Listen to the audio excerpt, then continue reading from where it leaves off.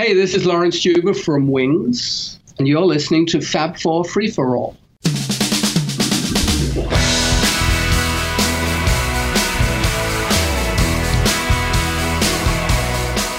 And welcome to another edition of the Fab Four Free For All, the weekly or whenever we want to record Beatles internet radio show, podcast, whatever you want to call it. It's a mouthful, Mitch. A mouthful, yes. Yeah. We all are a mouthful. Yes. And a handful, too. But I am Mitch Axelrod, your moderator for tonight's exciting episode. And joining me, as they always are, and I wish they wouldn't, are... That's not true, Mitch. This is Rob Leonard. And you are? Tony Chiguardo. And tonight we are going to be talking with someone who you've probably all heard in everything. You've heard either on the radio, on TV, on Broadway, on off-Broadway. The Fest. The Fest, for Beatles fans, true. Tonight we are going to be talking with session musician, Wings guitarist extraordinaire. An all-around nice guy. An all-around nice guy, yes. Lawrence Juber. So, Lawrence, welcome to the Fab Four Free For All. Well, thank you. Happy to be here. Well, let's save that until after the interview. You may not have that sentiment later. Anyway, you have a sort of a new CD out. Well, it's a new CD, but of an older... Actually, it's not. Let me correct you. It's not a CD.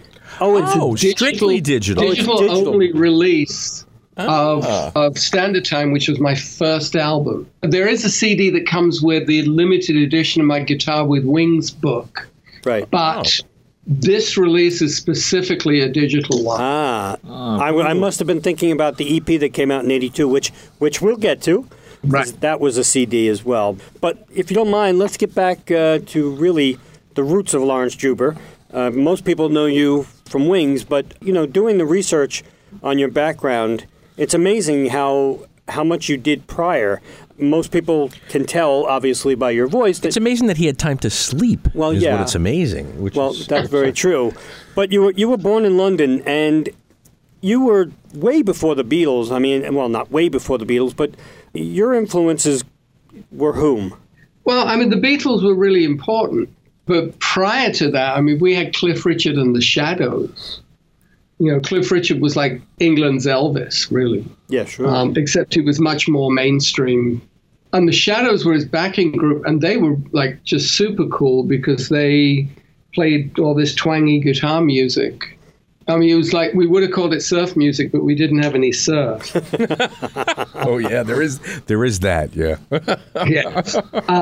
And Hank Marvin was the guitarist in the band, playing a red Stratocaster, and it just, the whole thing, he looked like kind of like Buddy Holly with the glasses, and they had hits in England. I mean, they had instrumental hits, because you could, in the early 60s, you could have instrumental hits. And the Shadows, I mean, even the fact that the first bona fide Beatle composition being Cry for a Shadow was exactly, influenced by them. And so that was important to me. But, 1963 was really the year where I just knew that I wanted to be playing guitar. And finally, for my 11th birthday, I got a guitar. And that was November 12, 63, which, you look at the Beatles timeline, they did the Royal Command performance the week before.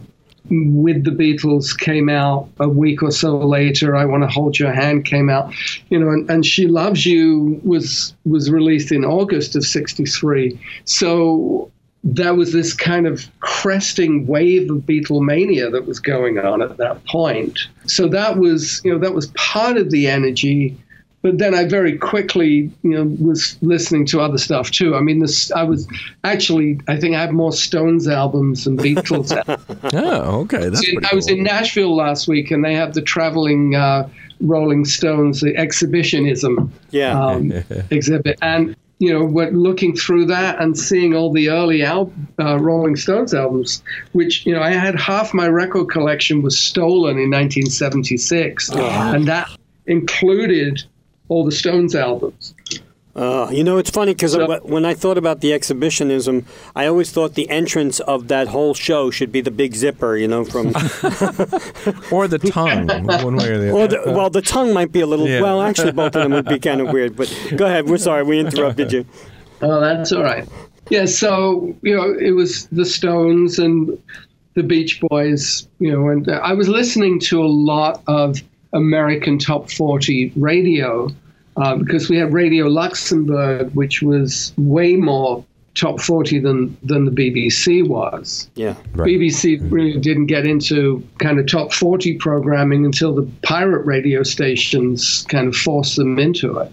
That was a few years later. So to begin with, I'd listen to Radio Luxembourg and hear the top 40 stuff and then be listening to Louis Armstrong or Django Reinhardt and, like jazz stuff too. And it just, for me, I just not only fell in love with guitar, with the instrument, but I also fell in love with music and how music was put together, the substance of music. So I was listening to what the guitars were doing or what the bass was doing, what the drums were doing, and just like understanding how it all fit together. And by the time I was 13, my ambition was to become a studio musician. I enjoyed playing. I mean, I liked playing out because I got paid. I mean, it was a gig. And I was playing in top 40 bands, and I was playing with a local band leader who started me out when I was 13 playing weddings. And I just kind of kept doing that because I could make money doing it. But I also was determined to get an education because both my parents had to leave school in their early teens because they were in London right in the middle of the Blitz. Oh, no, wow. World War II. And so I wasn't going to miss the opportunity, even though I had offers to be professional, from the time I was about 15. It wasn't on my agenda to do that until after high school when I was going to go to college outside of London, and it just didn't make sense to leave because I'd been paying my dues for so long there that I took what they now call a gap year. I took a year off and I was just working around London and doing demo sessions and playing in bands, and I joined the National Youth Jazz Orchestra. And then I applied to London University and I got in there to study music and musicology. I wasn't studying guitar. I was pretty much mostly self-taught on guitar, except for taking classical guitar lessons. And I did that really because I needed a certain grade level of guitar in order to be able to study more music. So it was all with this vision of becoming a studio musician. It's funny, Lawrence, whenever we have a guest on the show, and we are familiar with your background because as Beatle fans and having met you at the conventions and listened to the solo music and whatnot. And you had him at the library. And I had you performing at the library, yeah. That's right.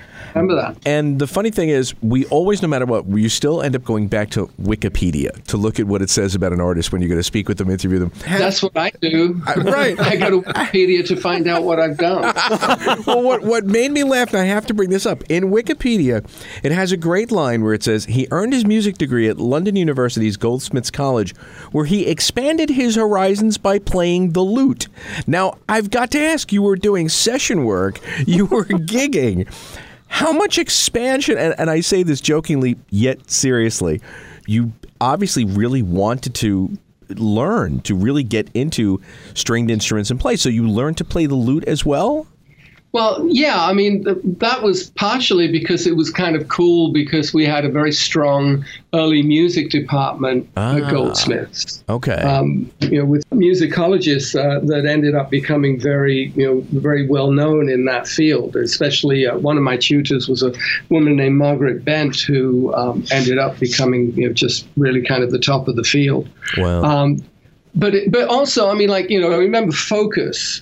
The band Absolutely. Focus, and Jan Ackerman, the lead guitarist, played the lute. Oh, and it was just a cool thing. I was really, and I think part of it for me is that whereas typically an American fingerstyle guitar player, which is what I do for my solo work, is to play fingerstyle guitar, an American player would have grown up on a diet of Doc Watson, Reverend Gary Davis, Chet Atkins, Mel Travis.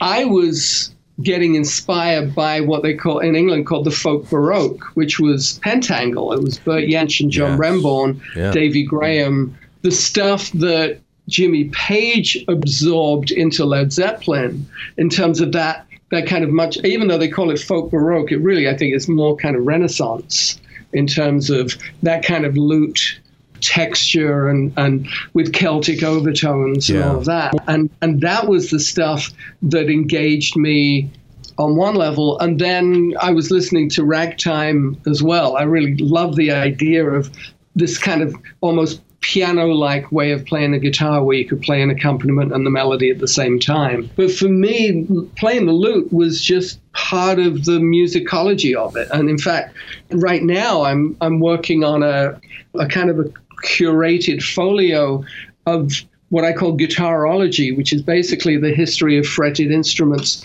through musical examples. Wow. Which includes lute music and Renaissance guitar music, which was like Renaissance guitar was kind of like a ukulele. Yeah. It was a small 4-string instrument. Stuff like that, because that's an area that I've always been interested in, and it's what's come up in some of the educational stuff that I've been doing is that nobody's really kind of doing anything in that space between rock and classical, with kind of folk and jazz hovering over in the background.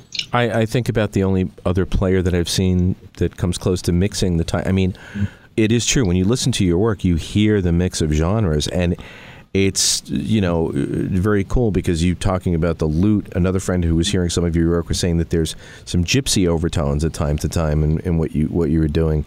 I think of, it's mentioned in some instances you're a fan of Paul Simon, and I think of something like Angie, which was inspired, or he really picked that up from a British guitarist, if I'm not mistaken. Oh, yeah. I mean, that was written by Davy Graham. Davy Graham, yeah.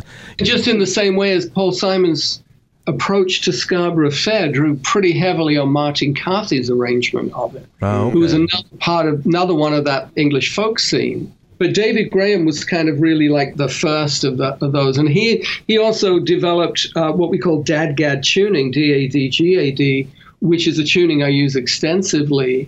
And I didn't really get it directly from him. I kind of got it a little more, I think, from Al Stewart and from John Remborn and the more kind of the folk and folk rock side of the spectrum. And of course, it's kind of ironic that, I opened with a friend of mine. We had a duo, and we opened for Al Stewart in 1960, probably 67 or 68. And I ended up, I've produced 4 albums for Al and toured with him. So kind of connecting with that aspect of my folk roots. And the local band that I saw the most of in the late 60s was Fairport Convention. Oh wow.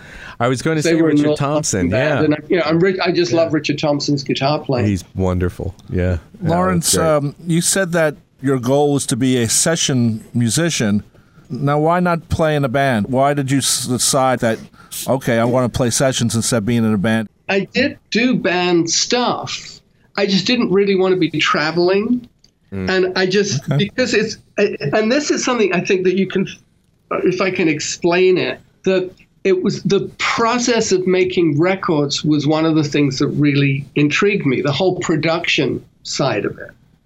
Of course, I didn't really understand that fully until I joined Wings and actually got to see production from behind the console rather than the other side of the glass sitting in front of a music stand. But the process of making recorded music, to give you a Beatle reference there, I think one of the things that made the Beatles so kind of unique was the way in which their musical education came through records. And I think there's some significance that when Buddy Holly played in Liverpool, they didn't go to see him. Yeah. Whether that was because they just didn't want to kind of experience it, in a live scenario when they were so attached to the records. Then it could also have simply been that they were just too busy gigging. Because I don't think there's been a band that did as many. I mean, like doing 3-4 gigs a day in different locations. Was there like in the United States, there was the Wrecking Crew. Was there a similar type of band in Great Britain that they were trying to work towards as a session musician? The reality of it is the Wrecking Crew is a little bit of a branding thing in a way. That's true. Because the Wrecking Crew was actually a pretty broad base of musicians. There were the hardcore like Hal Blaine and Carol Kay, the hardcore ones. But there were a lot of guitar players that were in that orbit. Yeah, the Louis And so- Sheltons and Glenn Campbell. a lot. Oh, but beyond Glenn Campbell, there were, like on Frank Sinatra's My Way, I think there were like 5 or 6 guitar players. Wow. Yeah. And it's like Barney Kessel was really part of the Wrecking Crew, but you don't really kind of reference him that way. True. So in London, there was a hardcore group of established players, and I was pretty late to the game. I was walking in on sessions with players like Clem Catini on drums, who was a drummer in the Tornadoes and played on all the Joe Meek records. Yep. And Herbie Flowers on bass, who was, had been around for I don't know how long, but, of course, a friend of Paul's. In fact, first time I met Paul was on a session in North London where I was working with Herbie Flowers on a jingle, and we went to the restroom on our Musicians Union break and walked in, and there's Paul McCartney zipping up his fly. And Herbie introduced me to Paul. After he'd washed his hands, of course. Yes. To me joining Wings by any means. But there were this kind of core of musicians, some of whom had been around since the 60s, but not all of them.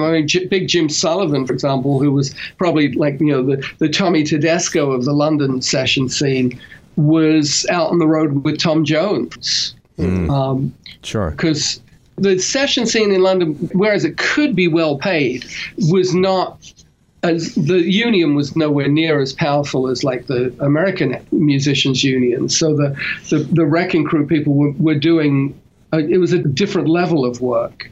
And, the 70s era was really not, it wasn't like the 60s era in terms of the number of sessions also. But I found my niche in it all. And what happened was I was doing a BBC broadcast concert with the National Youth Jazz Orchestra.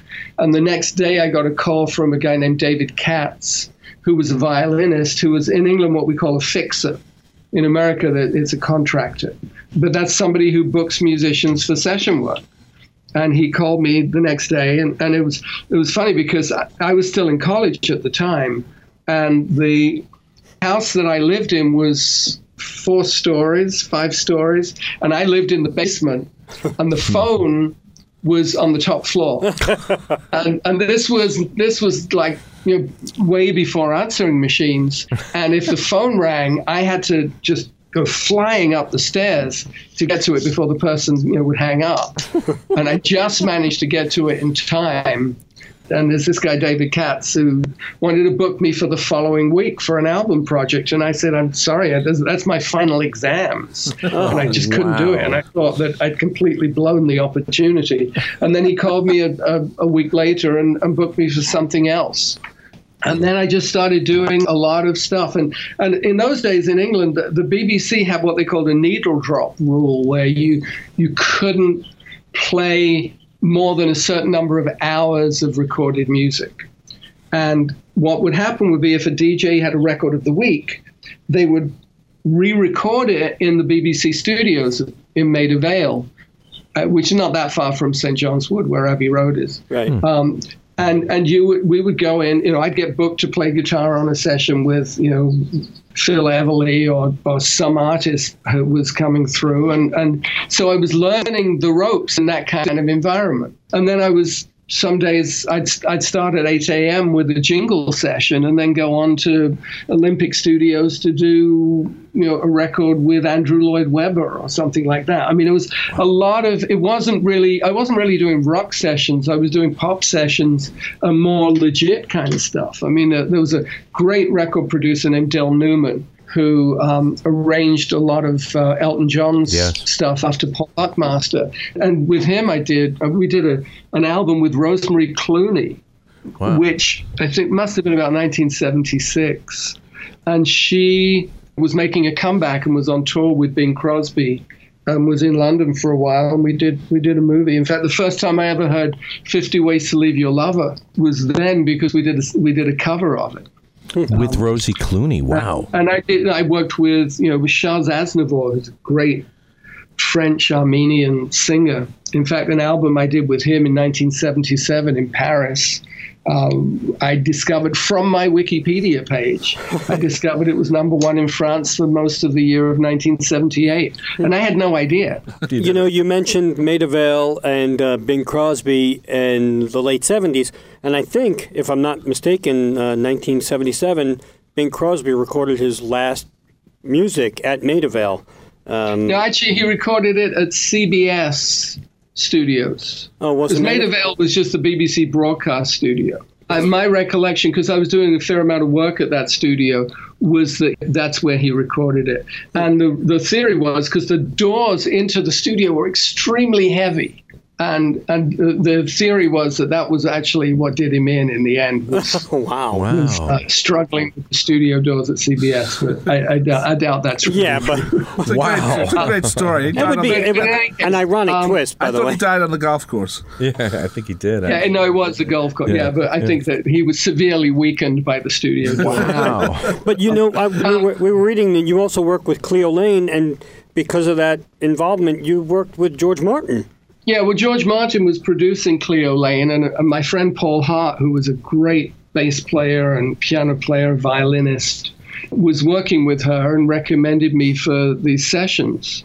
And so I got to work with George Martin. Literally, I mean, one of the first sessions I did. So, you know, that was interesting and a little intimidating. You know, all of a sudden I'm in the studio with George Martin. But Yeah. but it worked out okay. The album, I think, was called Born on a Friday. And what was that like working with him, though? Other than intimidating, was he good? Oh, I mean, it was very cool because he has this very kind of easy bedside manner, as you know, Paul would describe it. Right.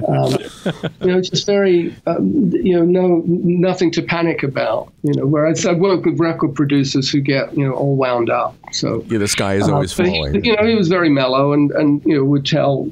At one point, we were doing something where we were on a 4th or 5th take, and I was starting to feel like, well, maybe that was getting to be too many. And he said, well, you know, with the Beatles, it was like, you know, which day was best, as opposed to which day was best. Oh, wow. But, you know, I mean, it's like sometimes I had no idea what I was playing. Because there was one Tuesday night at Abbey Road in Studio 2 with a string orchestra and some mandolins and Francis Monkman from Curved Air on harpsichord doing some instrumental piece. And I didn't register with me at all until 25 years later. I read in a magazine where Alan Parsons was being interviewed, and he mentioned that I played on Tales of Mystery and Imagination. Wow. But I didn't know because they didn't put my name in the credits on the LP. I didn't get credited until the CD came out. But the one I did, you know, was very aware of was playing on The Spy Who Loved Me. Yeah. Ugh. Yeah. Because that was, you know, the opportunity to play the James Bond theme, which, you know, was more of that great twangy guitar stuff.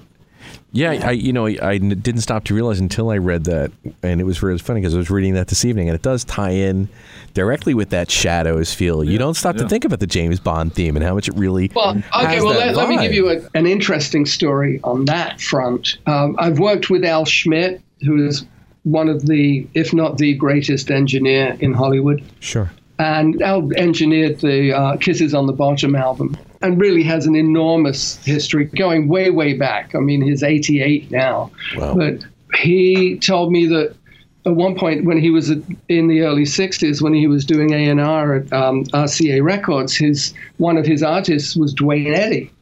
And they went to see a screening of a low-budget movie at a screening room in Hollywood where the producers were interested in having Duane Eddy do the score. And he turned it down, and it turned out to be Dr. No. So I think built into the producer's concept was the idea of that kind of twangy guitar riff.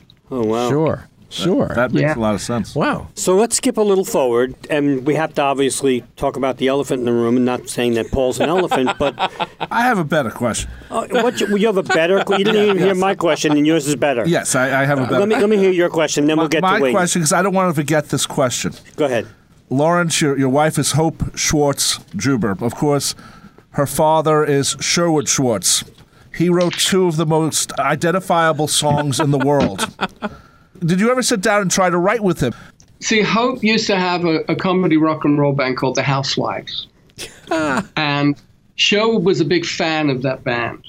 We had the songs like Call a Repairman, Ironing Board, In Sync and At Your Disposal. I did defrosting all day. At its peak, we did Maggie Mayle, John Mayall's wife, was in the band too.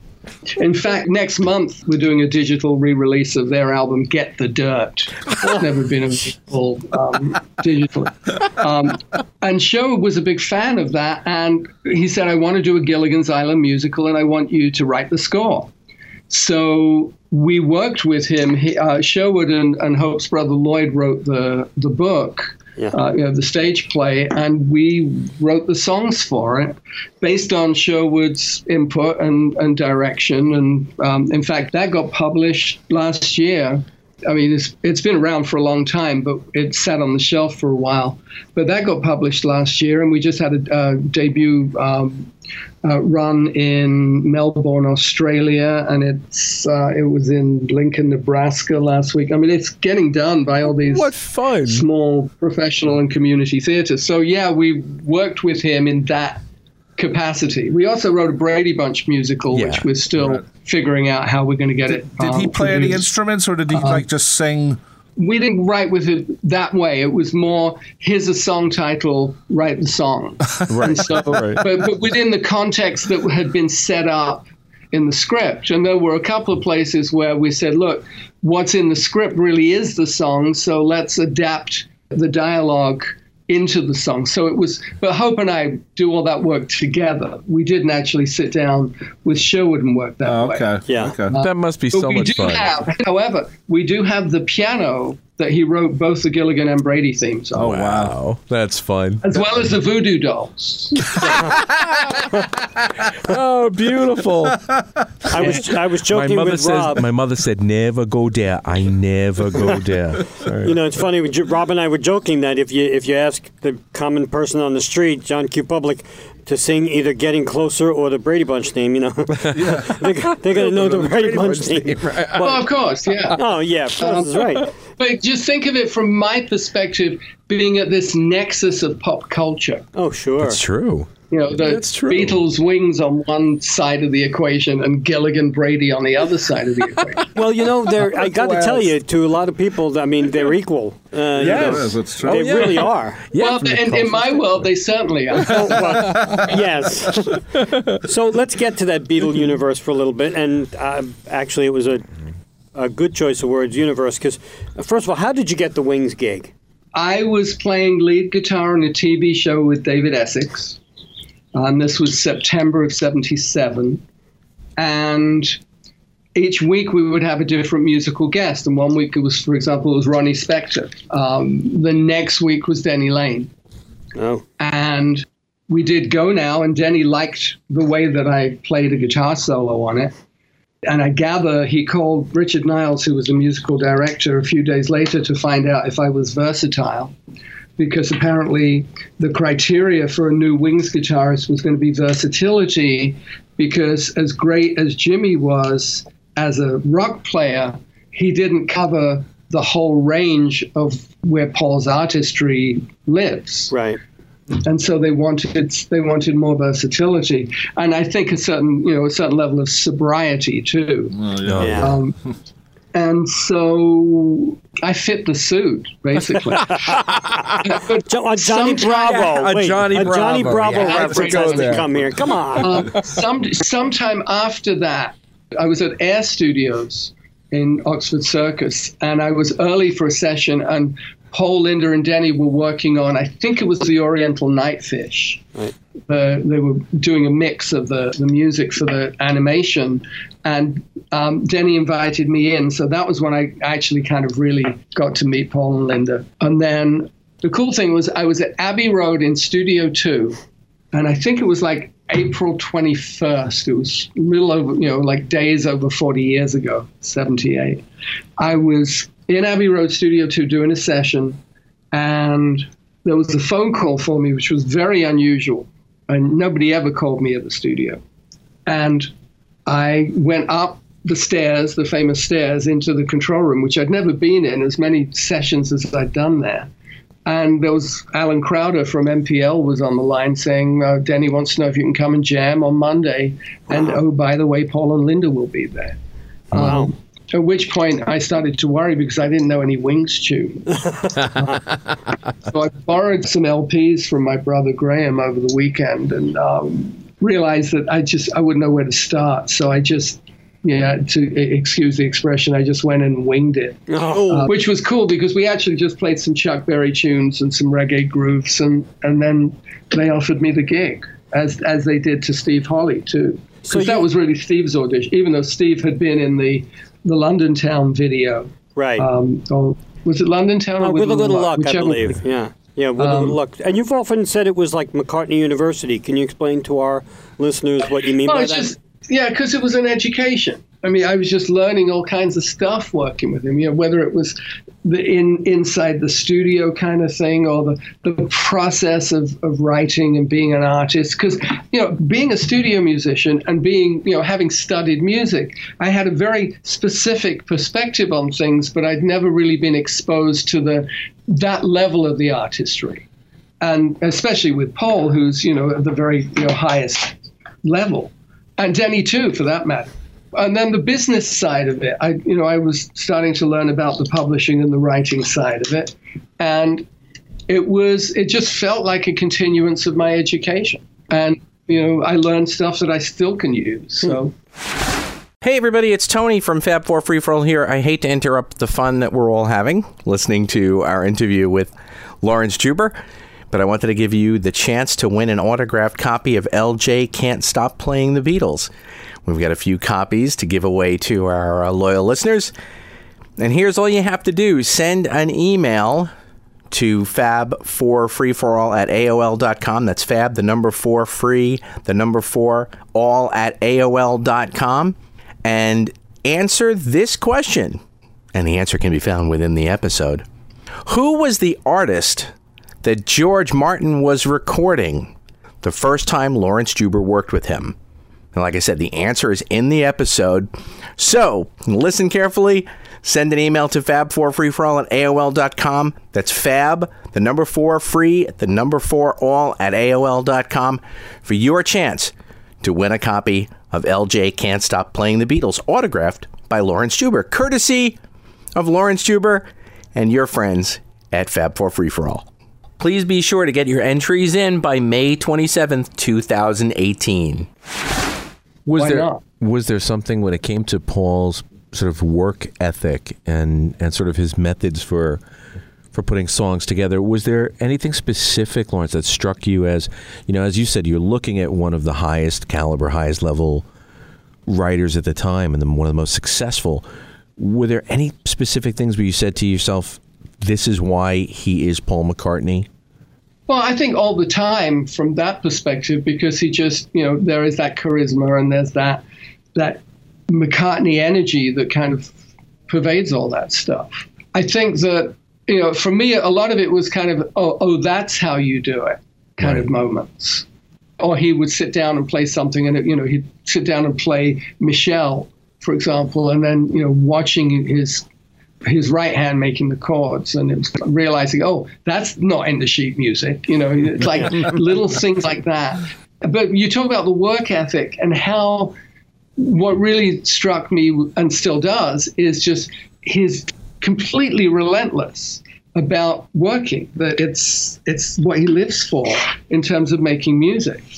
I was amazed when I realized that he was in the studio after he got out of jail in Tokyo in 1980. Right. He was back in the studio like within days of being back in England, mixing the Glasgow stuff. Wow. It wasn't like he got out of jail and then spent 3 weeks in the Bahamas just recuperating. I mean, he was right back in studio and back to work. When are we going to see the Glasgow stuff when Back to the Egg comes out on archive release? Yeah, that's what I've been told. And I mean, that. Really, it should be, if there's any justice, it should be next year because that'll be the 40th anniversary. Yeah, it sure would. From your mouth to Paul's ears, as they say. Yeah, right. Was Back to the Egg supposed to be a 2 LP set? If I remember right, I thought I'd read that. Was that the plan? Not that I was ever aware of. Okay. I want to follow up with that. You know, for some reason, and I want to ask your opinion of Back to the Egg, but for some reason there are a couple of albums that Paul never ever talks highly about or highly regards. One of them is Press to Play, which we all love, and one of them is Back to the Egg. But yet he always talks very highly of Lawrence. Oh, yes. He always talks highly of that players. band. Well, I think, to be honest, I think that Rolling Stone review kind of made a difference. Really? I think that it was just kind of disappointing, but that's just my opinion. But I think part of it, and this, look at it from this perspective, that the Wings albums that he looks at as being successful, and maybe even beyond Wings, are the ones where there were big hit singles. Yeah. And the big hit single for the first phase of what we were doing was Good Night Tonight, which wasn't on the album. Right. Yeah. Much to Columbia Records' chagrin, because they would have sold at least another 1 million albums by putting that song on there. Yeah. Right. Sure. That was one But of it didn't really fit the vibe of the album. But, record companies don't care about stuff like that. They're not into concepts. They're just into what's going to sell. Right. I also think that whereas Capitol had learned how to market McCartney, I think that Columbia didn't really know how to do it. Yes. Yeah. And, it's significant that he didn't stay with Columbia, that he ended up going back to Capitol. But it still sold 1 million copies, which is still successful. Yeah. Oh yeah, he hasn't sold 1 million copies since. Yeah, right. Yeah, that's true. You're very right. I mean, other than true. maybe Wingspan and stuff, compilation. Oh yeah, a compilation like that. I think part of it also was that period was not necessarily an easy period. I mean, we talked about him being busted in Japan, but I think that Linda was getting tired of being in the band because she now had 4 kids and she'd done the world tour, and Paul's still pushing forward with this, and I think that it was just getting to be a little too much. And Paul was about to turn 40, and I think there was a kind of a process of reevaluation going on. The 70s were turning into the 80s. The zeitgeist was changing. There was a very rapid transition from, you look at the Wings Over America period, and then Linda gets pregnant with James, and London Town is a much softer album. And so, and then he signs with Columbia. They bring in Chris Thomas, who pushes Back to the Egg in a more rock and roll direction. But there's a certain, if you excuse the term, tug of war going on between Chris's more rock and roll sensibility and Paul kind of still getting into this kind of pop, kind of folky comfort zone that kind of takes over a bit more on side 2 of the album. Right. In spite of the Rockestra stuff. And I think, if So Glad to See You Here had been a single, I think rock radio would have been all over. Oh, I agree with you. They were all over. Lucille, when the Kampuchea record came out. Yeah. And they were all over Coming Up because it's Paul. It was a rock song. It had a danceable groove to it. But then, a lot of records had danceable grooves to them, and that was part of the style. So what is your opinion of Back to the Egg? I think it's a cool album. For me, it holds up. Yes.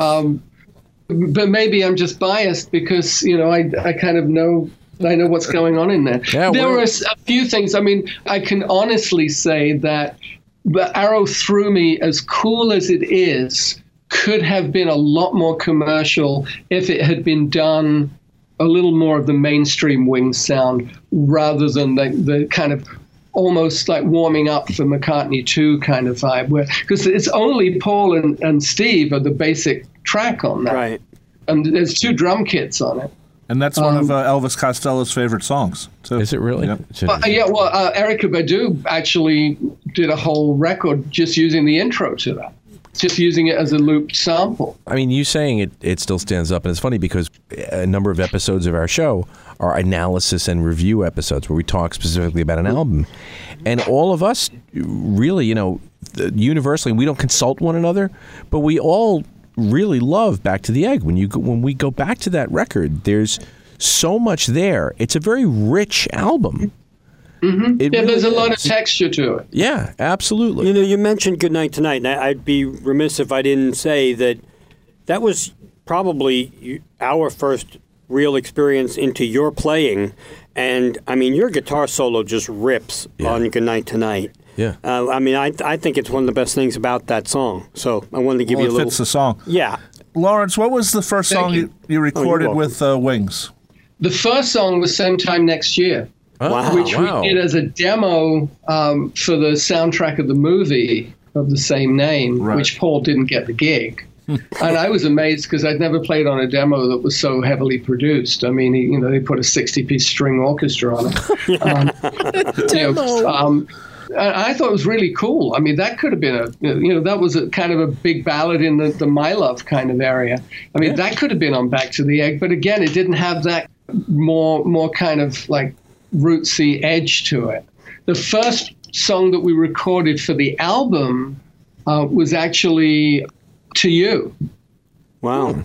Which was radically different from Same Time Next Year, which we'd done just a few weeks earlier. Yeah, sure. Did To You, we did Spin It On, and we did Old Siam, so I think we're in the first batch. Now, without giving any secrets away, Lawrence. Give them away. No, but I'm just saying, without giving any secrets away, if tomorrow we were to see an expanded version of Back to the Egg, were there some radically different versions of songs on the album or things that you remember working on that were changed radically or abandoned or, what have you around that period? Not really. I mean, there was Cage, which was a song that didn't make the cut, which was actually, I thought, one of my favorites. It's a great song. The ballad part of that, if the ballad part of that had just been pulled out and just taken as a standalone song. Because I thought that was a really kind of hooky melodic bit. But other than that, I mean, other than like there's a demo version of Rockestra with just us playing. Right. And I don't remember anything else. I mean, there was my tune, there was Maisie, yes, the instrumental, which is on the Standard Time release. Because I didn't imagine that Paul would ever include it on a Back to the Egg reissue, even though it was in that time frame. It was like one day Paul just turned around and said, "You got a tune? Anybody got any tunes?" And I had that piece that I'd just written a couple of days before. And I said, well, I've got this. And he said, well, let's record it. So we did. That's great. And I thought it turned out really cool. And the fact that I have Paul McCartney playing bass on my first bona fide composition like that. And Denny's playing harmonica on that. Yeah. Denny playing harmonica. Yeah. So it's really cool. I mean, and we're going to get to Standard Time in a minute. And I think if people want to hear Standard Time, obviously go get it. It's out now digitally. Yes. Yeah, I mean, iTunes, Amazon. You can stream it on Spotify. It's really it's a very cool album. One last thing about Wings. First of all, the Campuchia. I mean, you had the whole Rockestra band there, and they're playing Let It Be, and who gets the solo? You. How did that feel? Nobody else was going to step forward and do it, and I was used to doing it on tour. Right. So I just thought, yeah, why not? I mean, that must have been kind of cool to do that. Yeah, especially with Pete Townsend breathing brandy fumes down my neck. He was on another planet, I think, at that time. Yes, Planet Pete. And what about the tour, the 79 tour? What an eclectic set list you had. I mean, Hot as Sun, part of, the guy has, at that point, 20, 30 years of stuff. 20 years of stuff. Well, 10 years of solo music. 10 years, and you guys Sun. pick out Hot as Sun? I mean, he wanted to play some lead guitar. Oh, okay. Oh, interesting. That's simple. It really is that simple, huh? That's my opinion, yeah. How were those shows? Were they kind of cool, or terms of artistic? In fact, the Glasgow show was really quite phenomenal. I mean, we were, that was really, by that point, the band was really starting to gel. And then Campuchia was right after Christmas, so we hadn't had the benefit of kind of that whole run of gigs where we, with the Glasgow. For me, Glasgow was better than Campuchia, but then, some people who saw both thought Campuchia was better. So what do I know? I think Campuchia was probably the bigger deal because, I mean, I remember it was certainly a bigger deal, just in terms of the cohesion of the band. Yeah, because the segments that have leaked of the Glasgow, because we've seen a few songs from Glasgow. Well, the last tremendous. But there's nothing on video. There's only the Last Flight bootleg album, CD, which is that whole concert. Which is a great, and we're hoping that if again we don't even know and we don't want you to give anything away, but we're assuming that if they do an archival release of Back to the Egg, that would be on it. But knowing Paul's feelings for Back to the Egg, and he still hasn't done it yet, you know what though, it would give the props to the band though. Yes, it would. I mean, he right, like but the rumor that I heard. Yep. For what it's worth, was that it was going to be the Glasgow concert and the Rupert stuff. Too. Of course. It was one of those days in Scotland where we did all those Rupert demos. So we have to talk about the Frog, because you have such a connection to frogs now. The Frog song and then Kermit. We're leaving Wings now, by the way, and we're going to Sesame Street and the Muppet movie. After Wings, I ended up in L.A. and as a studio musician, I played on some Muppet stuff. So I played banjo for Kermit. Wait, it sounds a little weird. You played banjo for Kermit. Yes. Because Kermit's not real, by the way. You knew that, right? Don't burst his bubble. There you go. In my mind, he's alive. And then, well, he is actually. And then you also came full circle with Kermit with the new Muppet movie, didn't you? Well, there were two recent Muppet movies. I played on the first one. Right, the revival, so to speak. Speaking of revivals, you're also doing some musical stuff for the new Roseanne as well, aren't you? Well, yeah, I played on the original show. Oh, did you? And we did a couple of sessions for the new series, but I think they're still using the original theme. Oh, okay. But yeah, all that guitar stuff, that's me. And Home Improvement as well? But also, Home Improvement, Seventh Heaven. When I first got to LA, Happy Days was still in production. Wow. I played on the last season of Happy Days. So that was fun. So you got to play all that kind of late 50s, early 60s groove things as little interstitials, I guess. And then I played with the Monkees when they did that. That was then This Is Now stuff. Right. And also Lawrence Tuber played with Ringo Starr, didn't you? Yeah, well, that was, they fixed that on the CD. They did.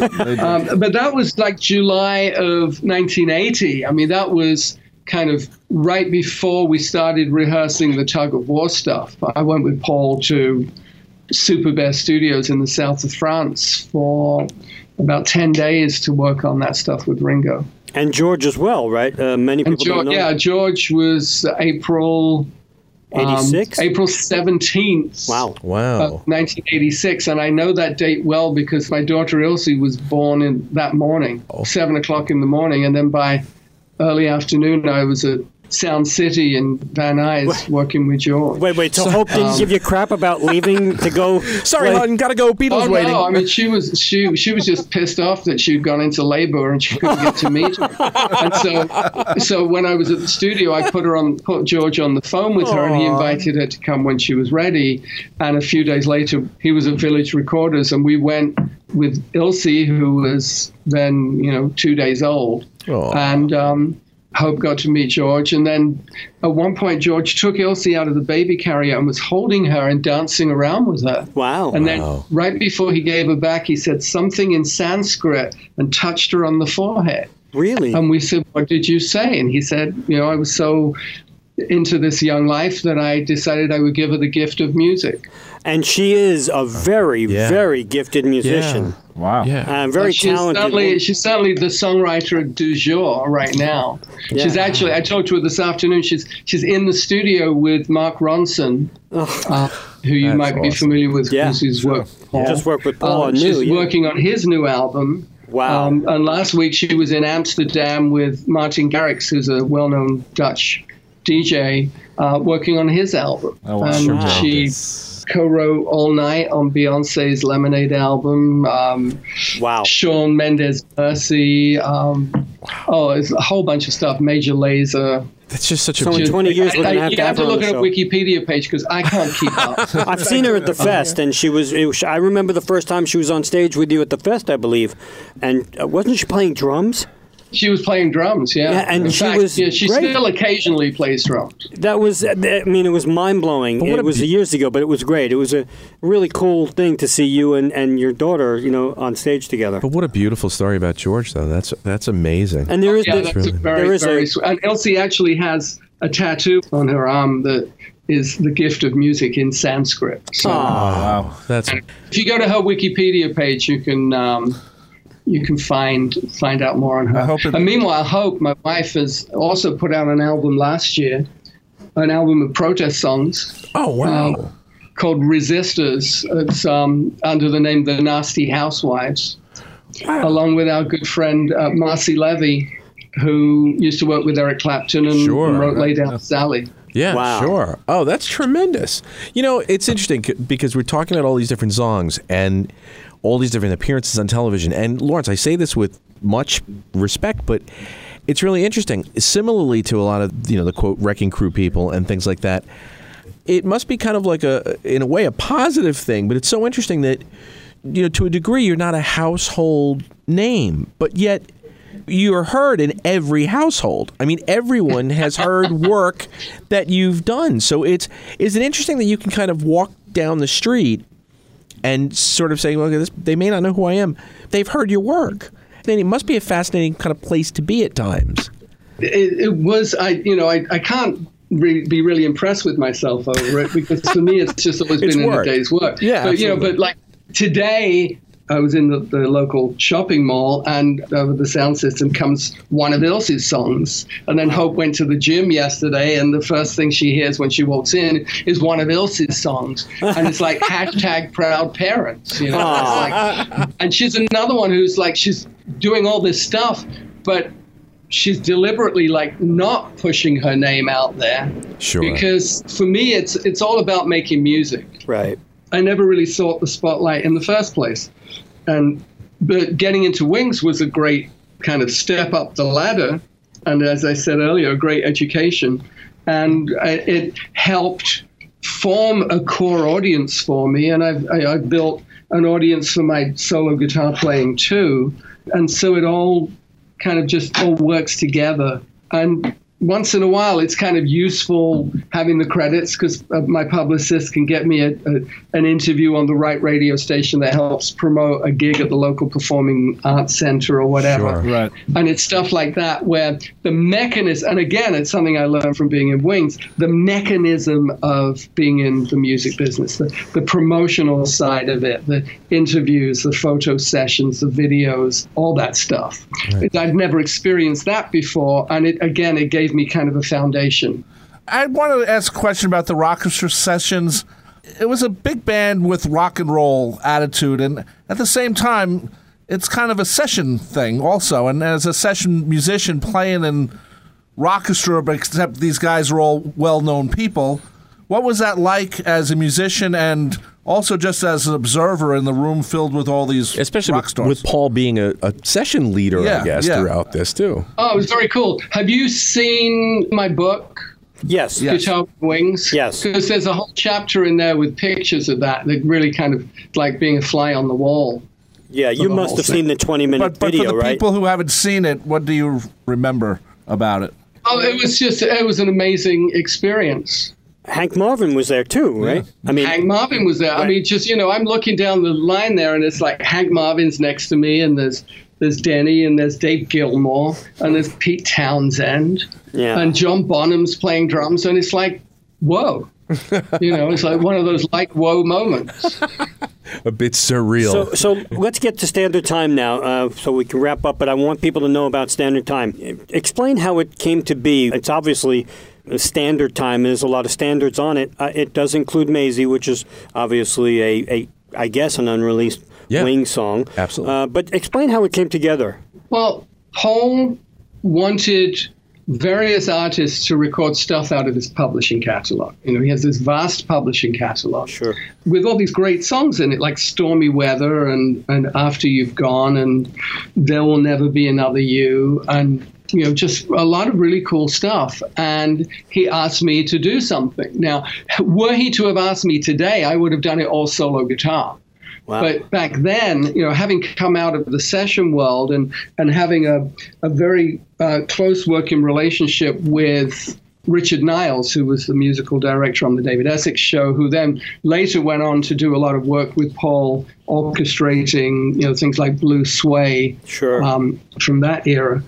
First of all, I did Autumn Leaves and After You've Gone with Paul Hart, who was the Cleo Lane piano player, bass player, violinist.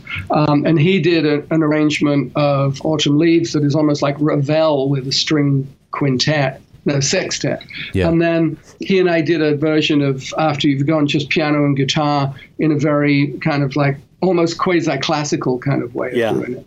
And then I realized that I really needed a co-producer. So I brought Richard Niles in, and he did some amazing arrangements, including a 40-piece orchestra version of Stormy Weather with me playing electric guitar. Which is really fantastic on the album. Very cool. Thanks. Yeah, that was a really amazing session.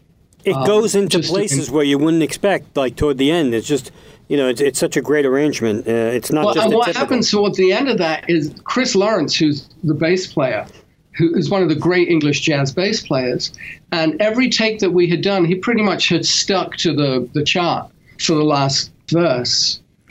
This was the very last take we could do because the clock was running out. And when it got to that last verse, he took off. And he went off in this really cool jazz-driven thing. Just let me float on top of it. And it's just one of those moments when you always want to try and capture lightning in a bottle in the studio. And that really kind of captured something unique. It's nothing that I don't think we could ever reproduce it. It was just so cool. Yeah, it is. It really is cool. So Four Brothers, the old Woody Herman tune, I just took the big band arrangement and did it all on guitars.